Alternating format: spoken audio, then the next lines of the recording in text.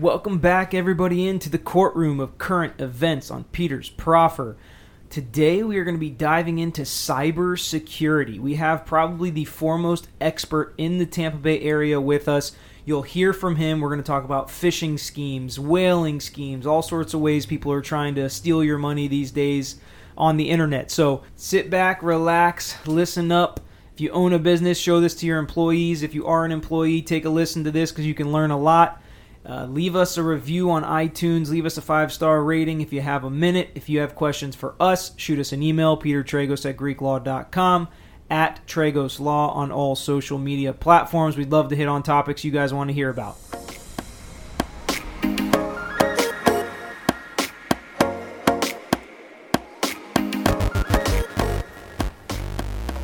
All right, so we're in here with Stu Showerman, who is the CEO of a company called KnowBe4. That's KNOWBE and the number 4. They are a cybersecurity company. They're one of the fastest growing companies in Tampa Bay, and they're one of the best companies to work for. I see that all over the website, and I see that everywhere, that it's one of the best companies to work for. Stu is the guy on cybersecurity probably in the world, so we're lucky to have him. The only reason he's here is because we happen to know him. He happens to own some buildings in the area, be one of our neighbors, so we're really pumped to have him here with us today. And we're going to talk about cybersecurity. So, Stu, why don't you start out just by telling us a little bit about what cybersecurity is and what the cyber crimes are that you fight against? Cybersecurity is quite a wide range of all kinds of things that the bad guys are doing. The one thing that they use the most to get into your network is something called social engineering, and that is manipulating an employee to do something against their own interest or against the best interest of the organization, and that's what we fight against. Right, and so KnowBe4's mission statement is actually enabling your employees to make smarter security decisions every day. That's correct. And so we've been a part of a couple class action lawsuits where that's exactly what happens. Somebody sends an email to some employee, even a lower level employee or an admin assistant that has access to certain documents, and they just send them out without even thinking about it. Yep. So let's talk about what is a phishing and whaling scheme? What is the difference? How do you define them? Okay. Let's define our terms here for just a second. Spam is just the email advertising. It's annoying, but it isn't malicious. Next level up is phishing. Phishing is trying to make you do something like click on a link or open up an infected attachment. The level up from there is called spear phishing. The spear phishing attack you find in your inbox, now the bad guys have been doing some research and they know who you are. And they have something personal in that email that they know about you, so it looks much more real. And then whaling is kind of one level up from that, in the sense that they're going after the CEO in a particular organization with lots of detail, and they're usually going for large amounts. So those are your 4 levels of cyber attacks through email. And what are these cyber criminals actually looking to get when they send these emails? It depends on who you're dealing with. There's a whole ecosystem of cybercrime. You have your script kiddie is what we call them. That's a teenager in their mom's basement trying to be a cybercriminal. Right. And it goes up from there through organized cybercrime to state-sponsored hackers that are very, very good. And now you're talking Russia, China, Korea, North Korea, Iran. So what do you tell the employees to look out for specifically? What are some of the pitfalls that they fall into when somebody sends them an email phishing for some information? Essentially, what the employee needs to do is they need to think before they click. And that is often not the case.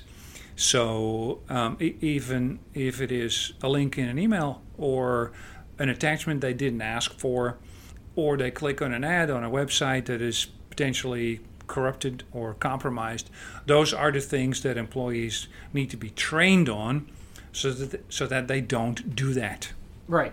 So we also so we have a title company, and I remember in the title training class for the title agent, they tell us that people sometimes send emails saying, hey, I lost the tracking number, or I lost the bank number, the wire instructions, can you resend it? And they're sending it from some other email. How do the cyber criminals get into those avenues? Like, how do they find out that a deal is going down and that they even can, or do they just shoot it across wide ranges and they hope a couple of them hit? How this works is that bad guys send massive amounts of phishing emails to realtors and title companies. Those phishing emails are, there's a FedEx package that we couldn't deliver. Please log in, and essentially this is what we call in our world a credentials phish. They steal someone's username and password. Once they have that username and password, they go into their email. And they sit there and monitor for months, if necessary, until they see, aha, a transaction is going down. And then just at the right moment, they send an email like it comes from the other party with, yes, please transfer 300 grand. Note, we have recently changed our bank, and please send it to this account. Right. Thank you very much. Please do this today. And, and that's where people get robbed, often hundreds of thousands or millions. Right. So what businesses or companies are most affected by this? You would think that there might be more kind of specific targets, but that's not true. Everyone is a target. Every organization, whether you're only maybe 10 or 15 people, if you have a few hundred grand of working capital in your bank accounts, you're a target. Mm-hmm. So don't think that you're too small to be, to be under the radar of the bad guys. That is not the case. And some of our cases even deal with, talking about being so small, is people's W-2 information just so they can file false tax returns or open up a credit card in somebody's name and stuff like that, not even getting wired hundreds of thousands of dollars, but just to get that personal information of somebody to then use it. And the research, I guess, showed on our part that we were using in our case that sometimes they're so smart that they wait 5 or 7 years because they know once the company gets sued, they're going to set up 3 or 4 years of credit monitoring and all this stuff, but they'll just store this information and use it so far in advance. Yeah, what you have to realize is that all Americans' personal information has been hacked. The bad guys know exactly who you are, where you live.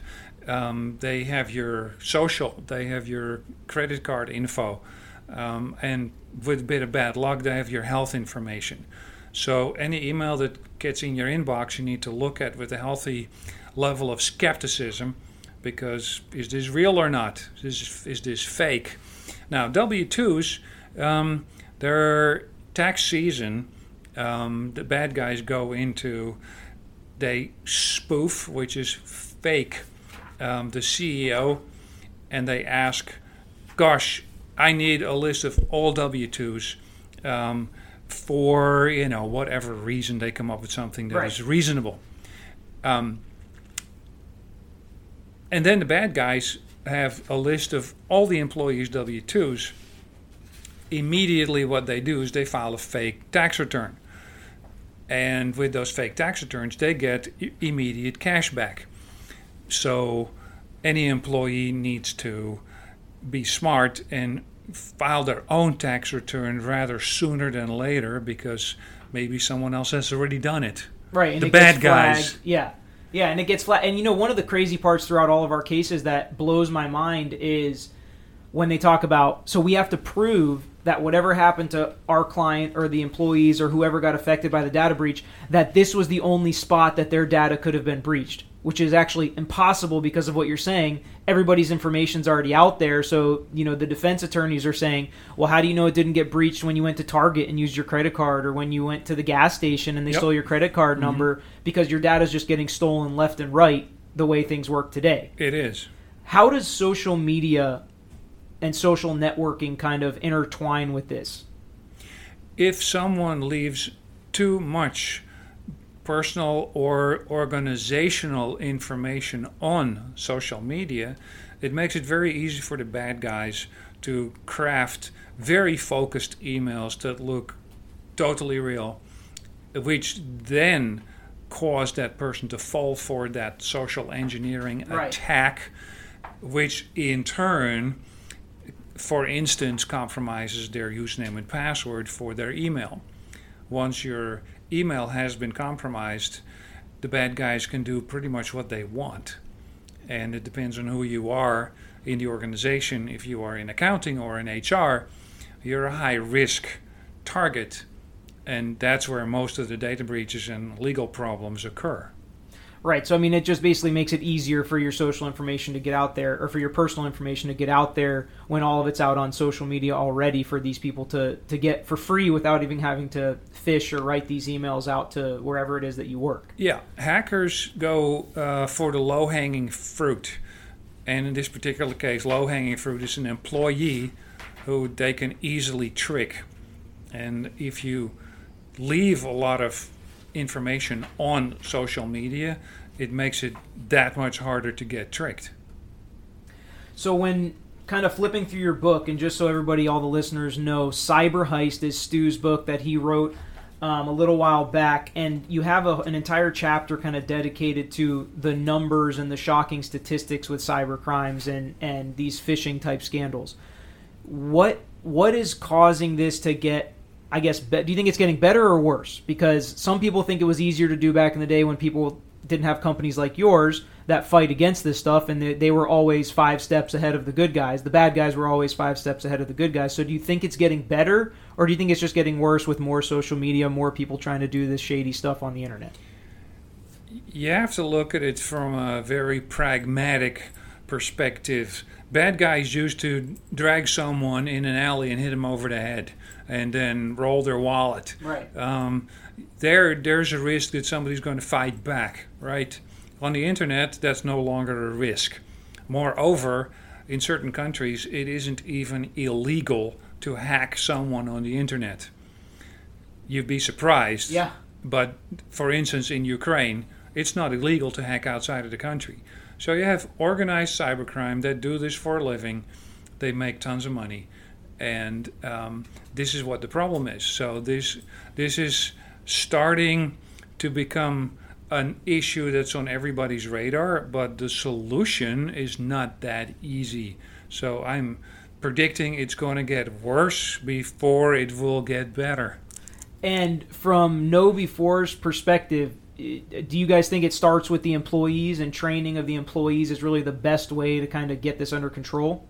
You have to have something called defense in depth. Okay. And defense in depth starts with your computers, your network, your firewalls, and everything you need to have in place to protect your infrastructure. However, you also need a layer that we call the human firewall on top of everything else. And that means you need to train your employees to become that last line of defense. Because even if you have all that software or even hardware to protect it, if you have the employee that can break through it all anyways, and they drop the ball, then all the stuff you have on your computer protecting it doesn't matter. Exactly. Moreover, somewhere between 10 or 15% of the malicious emails make it through all the filters into your employee's inbox. So you really, really need that human firewall on top of everything else that you are already doing. Right. Okay. So what would you tell people that have businesses, I guess, is the first step to kind of just becoming aware about the cybersecurity problem? I would send a simulated phishing attack to all employees.